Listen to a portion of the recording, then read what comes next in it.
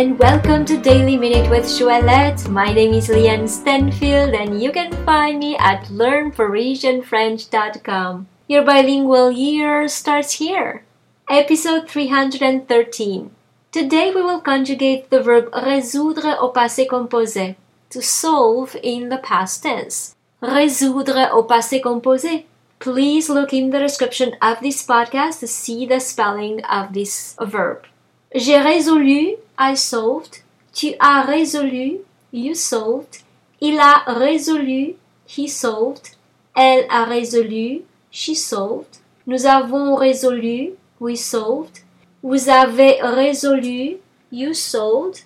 Ils ont résolu, they solved masculine. Elles ont résolu, they solved féminin. J'ai résolu, tu as résolu, il a résolu, elle a résolu, nous avons résolu, vous avez résolu, ils ont résolu, elles ont résolu. And now it is your turn to post for me your questions, your comments, or even a sentence using the verb résoudre au passé composé.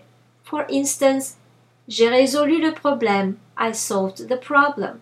So if you like this podcast, please give it 5 stars and share it with your friends. And if you'd like to receive my free French crash course and news about my next French immersion retreat in Paris, please come on over to learnparisianfrench.com and subscribe to the newsletter.